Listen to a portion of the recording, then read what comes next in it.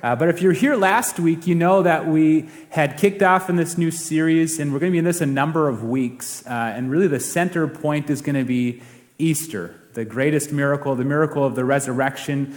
But what you know when you study the Bible and you know God, that He doesn't play by our rules. He doesn't operate in our own perspective of reality, but God is all-powerful in all situations. He's able to do things well beyond our own ability and work in ways that's just clear, abundantly clear that this was God's work and not ours.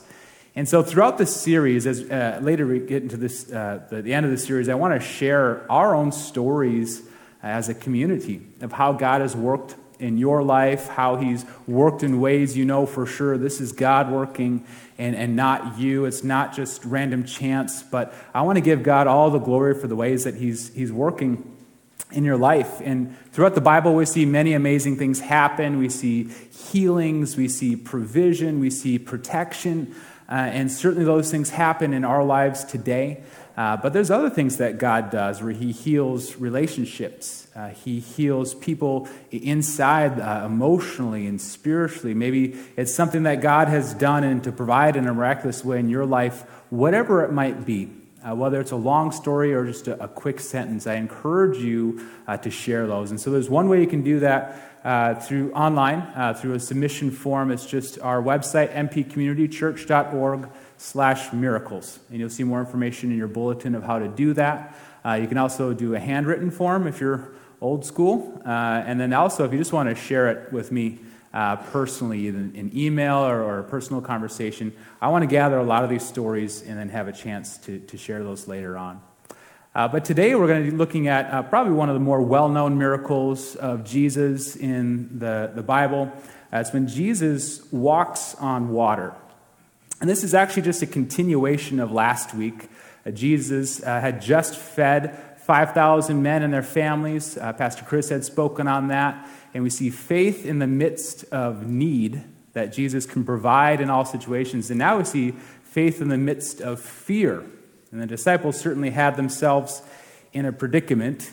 And Jesus walks to them on the water. And for us Minnesotans, we're thinking walking on water isn't that impressive, right?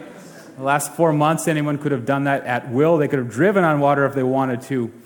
But here we see Jesus really coming to these disciples in the middle of a really big problem.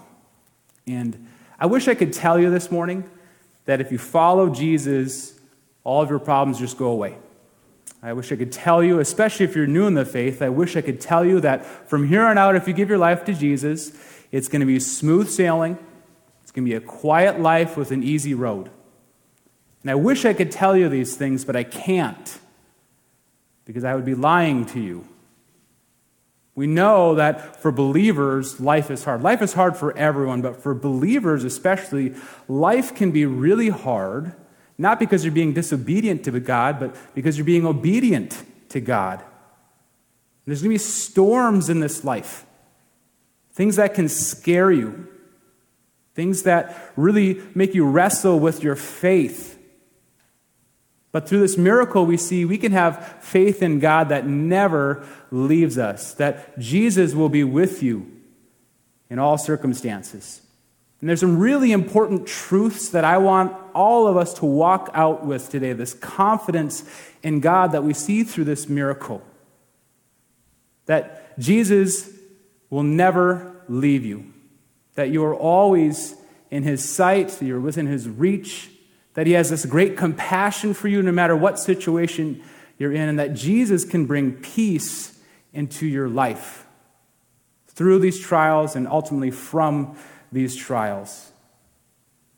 And undoubtedly, there's some of you here this morning that are going through difficulties. Maybe the greatest difficulties you've ever faced in your life. Maybe for some of you, like, things are actually pretty good right now. Just hold on to this message, because you're probably going to need it down the road here soon. We're all going through difficulties in these storms in life, and we see Jesus really showcasing His power and His compassion for His people. And the same truths that were taught to the disciples that day are being taught to us, His disciples, today. We are to keep faith even in the most difficult of circumstances. And so if you're not there already, I invite you to turn in your Bibles to Matthew 14. If you bookmarked from last week, just continue right on in the text. We're going to be reading verses 22 through 33. But pray with me before we read God's word today. So Lord, we do thank you that you are the God of miracles, that you can work in ways that we cannot even imagine, that all of creation is subject to you, that you hold everything, the balance of the world in your hands, Lord, that everything happens because you ordain it to happen or you allow it to happen. And God, we know that you work in the most difficult situations of our life. But I pray specifically, God, for those of us who are really wrestling through a trial right now. That maybe in their minds they've been asking the question, where is God in all of this? Why am I going through this situation? Why does it feel like I'm alone? Lord, remind us that we are never alone, that we are never out of your sight. But you are with us, walking through these trials, and ultimately, Lord, you will deliver us from every trial. And so, God, I pray that you speak to us today, that you encourage us, that you teach us with your Holy Spirit, Lord, that you soften our hearts to accept this truth, and God, that we will live with this truth, that it shapes who we are through your power. And so pray all these things in your name, Jesus. Amen. Read with me now Matthew 14, 22 through 33. Immediately Jesus made the disciples get into the boat and go on ahead of him to the other side of the lake, while he dismissed the crowd. After he had dismissed them, he went up to the mountainside by himself to pray.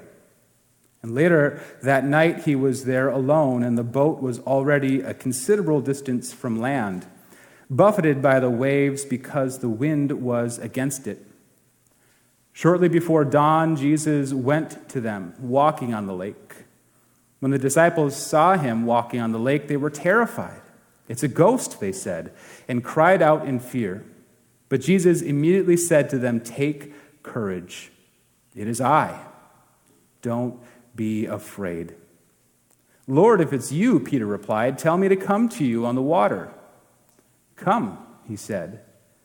Then Peter got down out of the boat, walked on the water, and came toward Jesus. But when he saw the wind, he was afraid, and beginning to sink, cried out, "Lord, save me." Immediately, Jesus reached out his hand and caught him. "You of little faith," he said, "why did you doubt?" And when they climbed into the boat, the wind died down. Then those who were in the boat worshipped him, saying, "Truly, you are the Son of God." Many things we can pull out of this miracle, this incredible story of God's power and his patience with his people. And there's really four big truths I want to center on today. And the first is this, that you are never out of God's sight. Now, the disciples found themselves in a pretty difficult situation, as we do oftentimes, find ourselves in these situations that can be downright terrifying. And maybe you felt like God is just a million miles away. He doesn't see you. He doesn't care about you. But that simply is not true. And the situation that we see the disciples in here is that they're in this tough spot in the middle of the Sea of Galilee, that they're probably in the middle of the lake. And this lake is probably 4 or 5 miles across, depending on where they're going. And it's a trip that would normally take less than an hour. But here they are, late in the evening. This is actually early in the morning, probably between the hours of 3 and 6 a.m., and they would have left before sunset. So now they're out 6, maybe up to 10 hours in the middle of this journey that should have only taken an hour. These storms, they can roll in quickly on the Sea of Galilee, as they do still today, with no warning. And here they are, buffeted by these waves, which means they're making no progress. And instead of sailing across the lake, they're having to row. And probably just to keep themselves alive here, they were frantic and exhausted and scared. Now, this was not the first time they found themselves in this situation. In Back in Matthew 8, we read about another time they're caught up in a storm, and Jesus was with them in the moment, sleeping at the bottom of the boat, and they were scared. They called on Jesus, and Jesus calmed the storm. Now they feel like they're even more scared because Jesus is nowhere in sight. He went up to the mountainside to pray, and there in the middle of the lake, with the strong headwind making no headway. Now, why were they here? More often than not, as believers, we say or we think if you're in a tough situation, it's because you were disobedient or you made a dumb decision. But what we know from the beginning of this is that Jesus actually commanded them to go. He put them into the boat and pushed them off. It said that Jesus made them go in the boat. And this is a really strong word. It's not so much of a suggestion. It's not really a threat either, but it's a strong command that you would not question. Kind of like if you're walking into a bank and someone, maybe even just a stranger, comes out and makes eye contact with you and says, "Do not go in there, turn around and leave." You would take them at their word, you'd sense the urgency, and you would go, fearing the worst. And that's exactly how Jesus spoke to these disciples when he made them go. Get out of here, get on the water, go across the lake, I'll meet you there. And we know in the same account of this miracle in the book of John, chapter 6, that what was happening is after this miracle of the fishes and the loaves, these people were rallying around Jesus. And there's this attempt of this political overthrow. They wanted to crown Jesus the king of the land over the Roman government.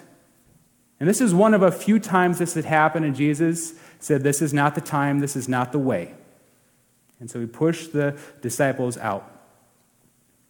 They were out in the middle of the lake in this situation because they were obeying God. This kind of wrinkles our brains oftentimes as believers because we assume often the opposite. And that's the first big truth I want you to walk away from today, especially if you're wrestling through a tough thing, is that just because you're in a tough spot, it doesn't mean you're in the wrong spot. Right? God uses these moments for purposes way higher than we can really know. And we know that Jesus has control over the wind and the rain and the storms, and Jesus was off on this mountainside by himself praying. It's probable here that Jesus actually sent this storm for the disciples as a way to teach them. Because this crowd of people after this loaves and fishes miracle believed that Jesus was something special, but we read from the other gospel accounts that it's kind of lost on the 12. They didn't realize how amazing this was or that it was a miracle at all. And now I think Jesus is using this moment, this storm, to really show them who he is and to deepen their faith. Trials and hardships kind of work that way in our life. It's these difficult moments that ultimately strengthen our faith and deepen our understanding of who God is. And we think that God cares about us most in these moments when everything's going well, and he's forgetting about us in the moments that everything is going poorly. But he made them get into the boat. I believe he sent this storm for a purpose in his reason, because their faith was still small. And as we go through the story, we see how their faith grows in the Son of God. God sees you during your trials and your hardships, and you have to have trust in his sovereignty. And that's the base level of faith. In the book of Mark, in the same account as Mark chapter 6, there's something amazing that's written there, that as Jesus was on the mountainside, it said that he could see his disciples struggling to row against the wind. Now, it's amazing because this is probably several miles away, in the middle of the storm, in the middle of the night. And it's just this illustration to us that even if you feel like you're stuck in the middle of a lake and you're struggling against the wind and God seems nowhere in sight, he sees you. He sees it all. He knows your situation and what you're going through. Just remember, when you're in a tough spot, you are never out of God's sight. Now we get kind of into the meat of the miracle here, right? The reason it's titled Jesus Walks on Water is because Jesus walks on water. We understand that this truth we can live with is that you're never out of God's reach. And we often think we're in the middle of these circumstances, that this is just too big for God. God has done a lot of amazing things, but this thing I'm going through is just way too big for God to ever really be with me. But the wind and the waves and even the water itself is not an obstacle for God. That shortly before dawn, Jesus went out to them walking on the lake. Again, this is 3 to 6 in the morning. And when the disciples saw him walking in the lake, they were terrified. It's a ghost, they said, and they cried out in fear.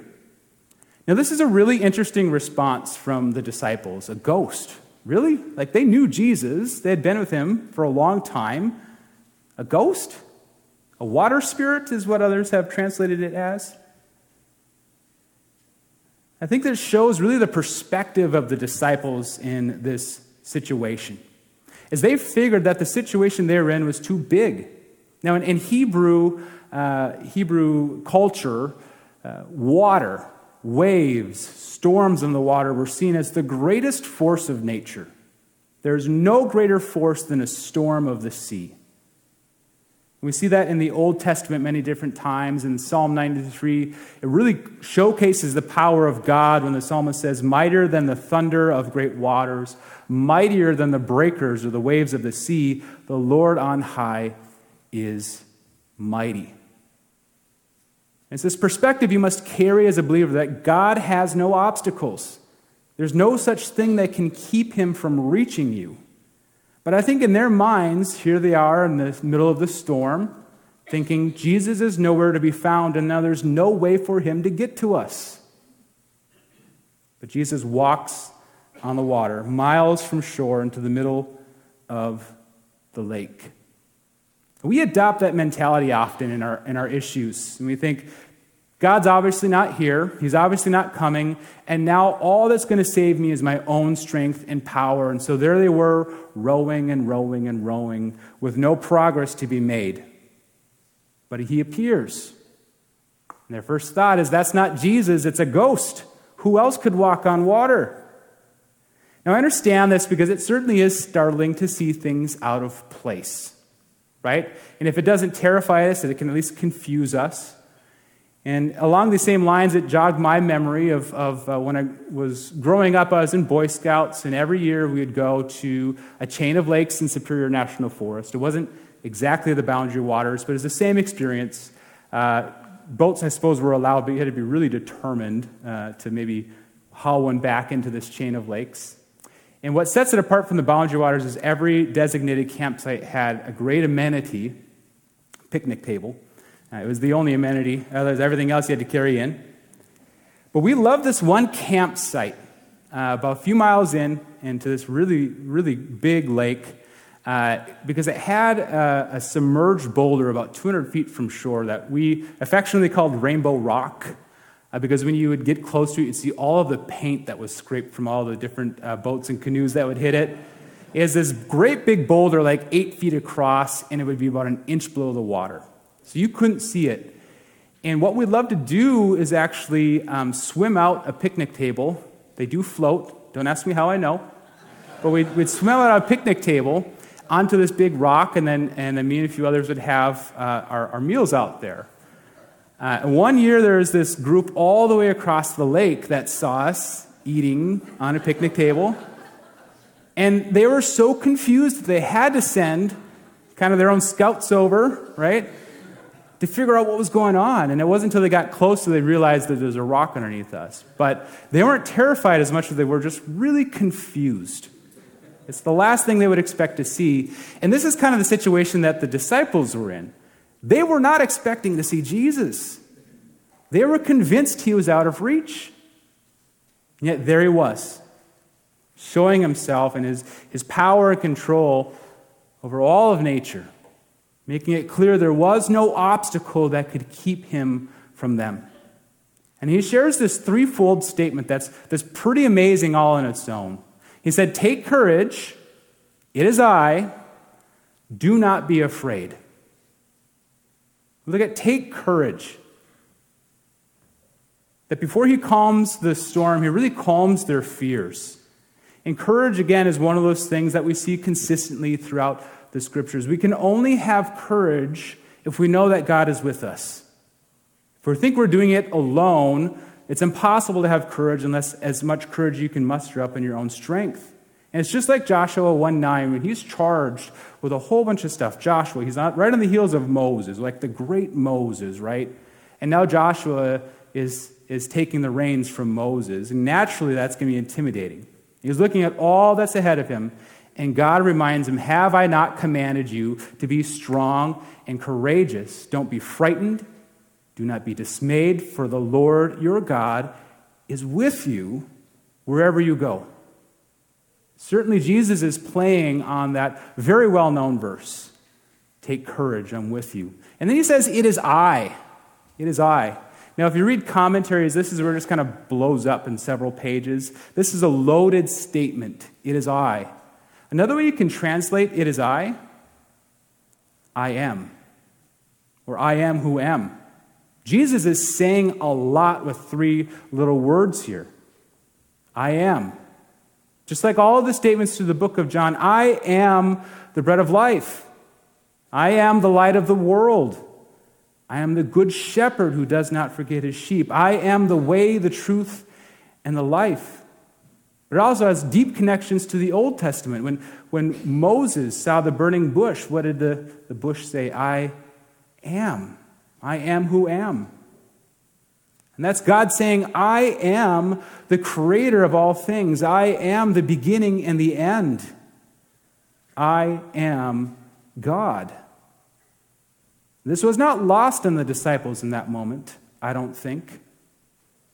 It's this reminder that they are never forgotten or abandoned. It is I. I'm the one who is faithful to you in the desert. Now I'm even more faithful in the sea, the greatest power on earth. And here we see Jesus really elevating himself above anyone that came before him. Even the feeding of 5,000 that we read about last week. Many believe this is Jesus illustrating that he provides even greater than through Moses in the desert with manna. Right? And there was a place where God faithfully provided every day bread from heaven. All the people had to do was go pick up a little from much. And hours before this miracle, Jesus illustrated that he could give much from little. And Moses, through the power of God, split the Red Sea, where the people of Israel could walk through dry land in the middle of water. Dry land. Mortal men could only walk on dry land. But now Jesus is walking on water as though it were dry land. He is greater, above and beyond anything that had ever come before, and there's no obstacle that could keep Jesus from his people. So do not be afraid. Do not fear. This is a reminder given frequently throughout the Scriptures. This is really a lesson of faith. We often think that the opposite of faith is doubt. It's not doubt. The opposite of faith is fear. When you have faith in God, there is no reason to be afraid, no matter what you're going through. It's said that fear is really just the worship of worry, or the worship of problems. No matter what you're going through, you need to believe that God is bigger than that. Having faith in God or fear, reverence in God, is the opposite of fear of your problems. And the truth I want to leave you with here is that Jesus promised he will always be with us. Right? We go to the very last verse of this book, Matthew 28, verse 20. Jesus promises that surely I am with you always to the very end of this age. Some of the last words he shared with his disciples before he ascended to heaven. And he tasked them with the really hard stuff, sharing this gospel message that then and even today is very unpopular in many areas. It can get people killed. But Jesus said, do not be afraid. I am with you always. And according to the Bible, Again, if you're new to the faith and you haven't read much of the Bible, I'll just take my word for it. It's very clear that God ordains trials in our lives. And he does this with purpose. He does it to reveal his character and to deepen our faith in ways that we could never know apart from those trials. We see from this example that Jesus not only walks with us through these storms of life, but he used them to greater reveal himself to us. And in the middle of this storm, their faith is becoming more real. The disciples are still sorting things out. But now they know who Jesus is and the power he has. And really through the Gospels, everything Jesus did, every miracle, every teaching had great purpose. The purpose was to reveal himself to us and to deepen our faith in him. And this is certainly a moment where that's true, right? And we see that all that Jesus is doing is this great compassion for his people, that he can reveal himself to them, that they can know him more, and have this faith and trust in him.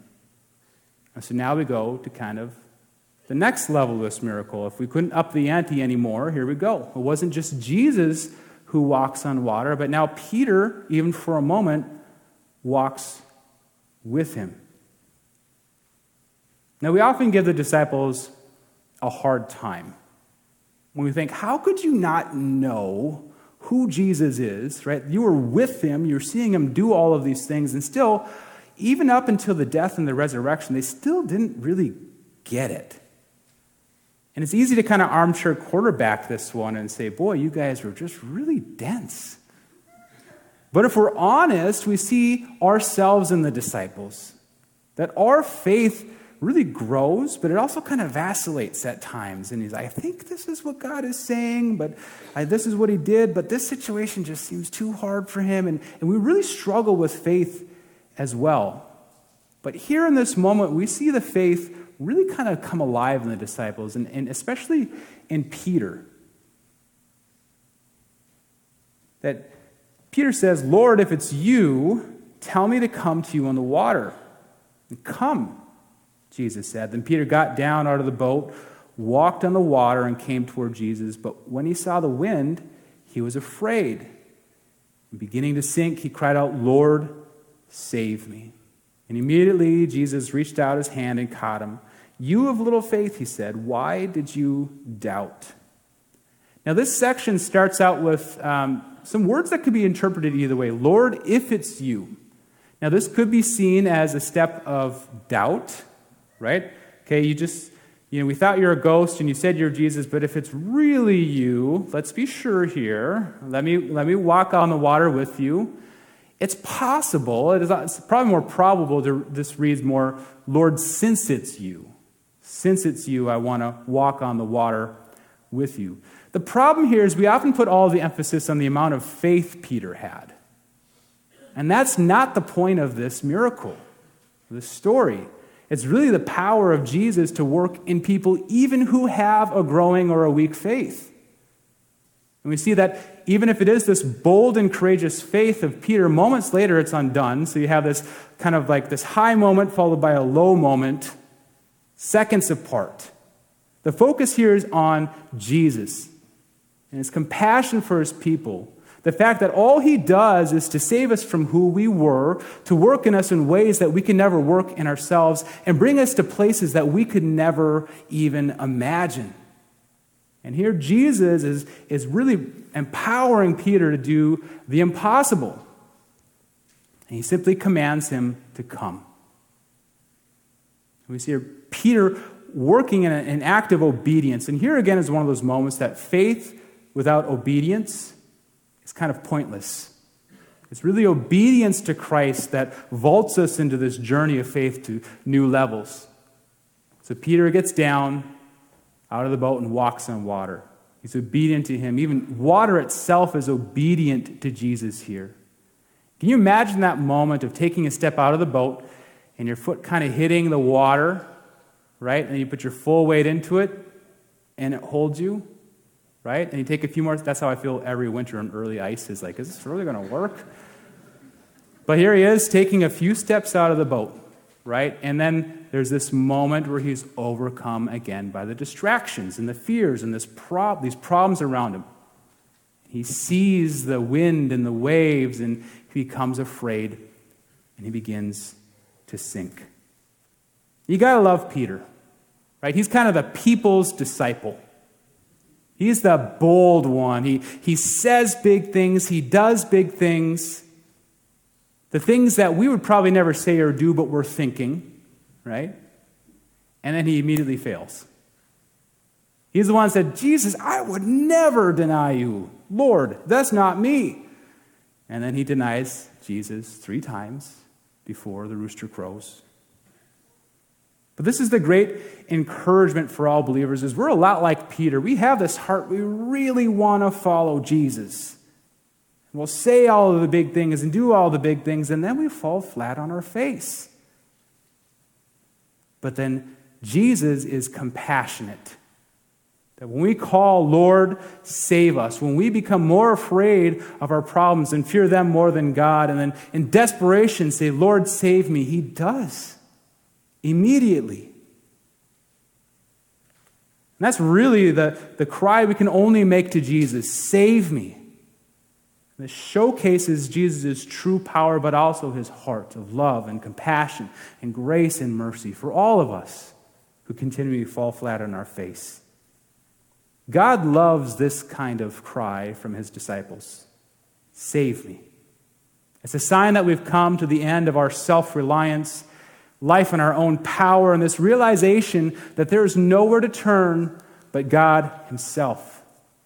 He's faithful to grab your arm and to pull you out immediately. Now there's this moment where Jesus kind of, I'm not going to say he chastises Peter here, but he kind of makes an example out of Peter. He said, you have little faith. Why did you doubt? Again, this is a moment where we can really misread this miracle if we make it less about Jesus' power and compassion and more about Peter's faith or his level of faith. We need to understand faith correctly here. Okay, there's definitely a correlation between faith and miracles in the Bible.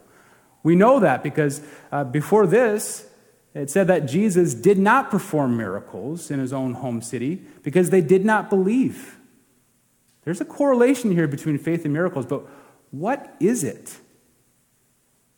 Well, first we need to understand that faith itself is a gift of compassion and grace. It's not a power within us. It's not a right that we have. Faith is something that God gives you. But it's also an understanding that what matters most is not the measure of your faith, but the object of your faith. And see, this is where we get it wrong. We think if our faith is strong, right, which means if I just believe hard enough, God will do this miracle. And that's more a showcase of your own strength than God's strength. If you really think miracles are about just believing harder, then just try something this summer. Walk to the end of a dock, Lake Independence, and say, I think I can, I think I can, I think I can, and take a step out and see what happens. See, we call that the Thomas the Train faith, and by we, I mean me. I just made it up right now. All right, Thomas the Train is the one who couldn't make it up the hill, and he just had to believe hard enough in himself, and then finally he made it up. We can look at faith the same way sometimes, and it's viewing it incorrectly. Faith is not a measure of how hard you can believe, but this relentless trust in God, the one who can overcome anything. Really, faith is more powerful when you understand your own weaknesses. And we know that it's not the measure of faith. Jesus even said that faith the size of a mustard seed can move mountains. It's faith in the right person. Faith is only strong when you understand the object of your faith is strong. As long as your faith is centered on your own circumstances, your own power, your own abilities, you will be weak. But when your faith is on Christ, when your eyes are on him, his sovereignty, his graciousness, his love, you can always rest secure. Because Jesus does not change, so your faith would also not change, no matter what you're going through. See, this is the difference here between faith in faith and faith in Jesus. In Hebrews 12, as we know, the chapter of faith, it says that if you are to keep your eyes on Jesus, the source and the perfecter of your faith. If you think miracles happen because of your strong faith, just believe really hard, it means that you're trusting in your own strength. And that's how we understand something like Philippians 4:13, probably the most misquoted or misused verse in the Bible. I can do all things through Christ who gives me strength. Right? If I just believe hard enough, I can dunk that basketball. I mean, let's go 360 dunk. Why not? I can do it. That whole context is understanding that Paul is really revisiting all of the most difficult moments of his life. And the moment he's in right now is difficult. I can make it through these trials because I know that God is bigger than my problem. And my faith is in him. Peter was still wavering in his faith. His faith was still growing. It was still quite small. His issue is that he took his eyes off Jesus. And that's why his faith was weak. And the last point as we conclude today, the truth you need to leave with here is that you are never beyond God's peace. And we see the culmination of this whole miracle, and another miracle happens here, that when they climbed into the boat, the wind died down. Jesus calmed the storm once again.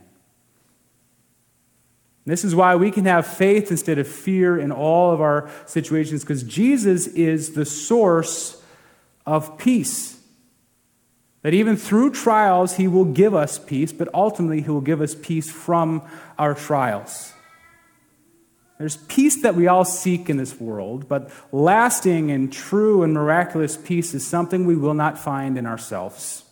It is not in our own power, it is not in our own understanding, but it is a gift from God, that we can experience the peace that passes understanding. And there will come a day when Jesus comes back and he gives us total and everlasting peace from all of our problems. That's a promise for his people. But until then, we have the encouragement to persevere through anything we're facing. And then they worshiped him. This is a really important part of the miracle and something we can't just gloss over. They understood exactly who Jesus was. Truly, you are the Son of God.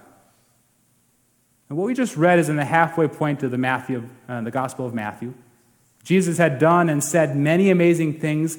This is the first time that the disciples referred to him as the Son of God. And this is a big admission from them. There's nothing left for Jesus to prove he was exactly who he said he was because of this miracle. And they worshiped him as the Son of God. Miracles, signs, wonders, they have one purpose. It's not a sign of who we are and how much faith we have. It's a sign of who he is. We are to recognize him and worship him for all he's done. The parting thought is this, is that the most trying experiences of your life are going to have a meaningful and beautiful ending if you keep your eyes on Christ. It's natural to ask the questions, why? Why me? Why this? Why now? You have to rest in the faith and the truth that God uses all of these things for purposes greater than we could ever know. We can often talk about how big God is, right? The omni statements. He's omniscient, which means all-knowing. He's omnipresent, which means that he's everywhere. He's omnipotent, which means he is all-powerful. But when we describe God in these ways, we also have to adjust our faith with these understandings and these realities. When you're going through those difficult times and it feels like you're stuck in the middle of the lake, rowing as hard as you can with no progress, and it feels like God is just not there, he does not care, you have to remember that God has not forgotten you. You are not out of his sight. He is all-seeing, all-knowing. Maybe it feels like you're out of his reach. That's what you have to remember. God is all-powerful. There's no obstacle too big for him. Maybe it feels like God just doesn't care. Jesus is all compassionate. Everything he does is out of love for us. Maybe it feels like there's no end to where you're going. And God knows your troubles. There's a perfect ending for you if you keep your eyes on him. And maybe you're saying, this is the worst it could ever get. And if you're a believer, that could be true. Because the reality is there's an eternity better for you than you could ever imagine. And it comes through seeing Jesus, keeping your eyes on him. So I encourage you all, don't lose your faith. Don't lose your focus. Keep your eyes on Jesus, not on your problems. Trust him. Obey him. Worship him. Believe him. Let's pray today. Lord, we thank you for all you've done in our lives, and there's so many things, God, we don't even see, we don't even know. There are miracles all over the place, God. Anyone who is in you, anyone who's been made new in you is a miracle all in themselves. And so, God, I just pray for all of us that we would keep our eyes fixed on you, not on the problems of life, not on our worries, that we would not live in fear, but we live in faith, knowing you are God. As you say, I am who am. God, you're here before the beginning of the world. You will be here forever. You do not change. And Lord, help us just to trust you more. And I pray for anyone today who's not made that step of faith, that they're still trying to row against the waves themselves, that they're doing everything in their own power, that they would finally give up and say, Lord, save me. God, it's a simple step just to admit before you that we are a sinner, that we believe that all you've done was out of love, that you paid the price for our sins, that you can bring us into reconciliation with the Father, and to confess you as the Son of God, that you are Lord. So anyone here today that they make those steps between themselves and you, that they place their faith in you, God, we pray for them now in this exciting new journey of faith. But for the rest of us, God, who have been walking or rowing for a long time, God, just renew our faith in you day by day. Restore to us the joy of our salvation. God, that we may know you, that we may trust you more today than we did yesterday. We know this is all possible through your power. And so we pray these things in your name, Jesus. Amen.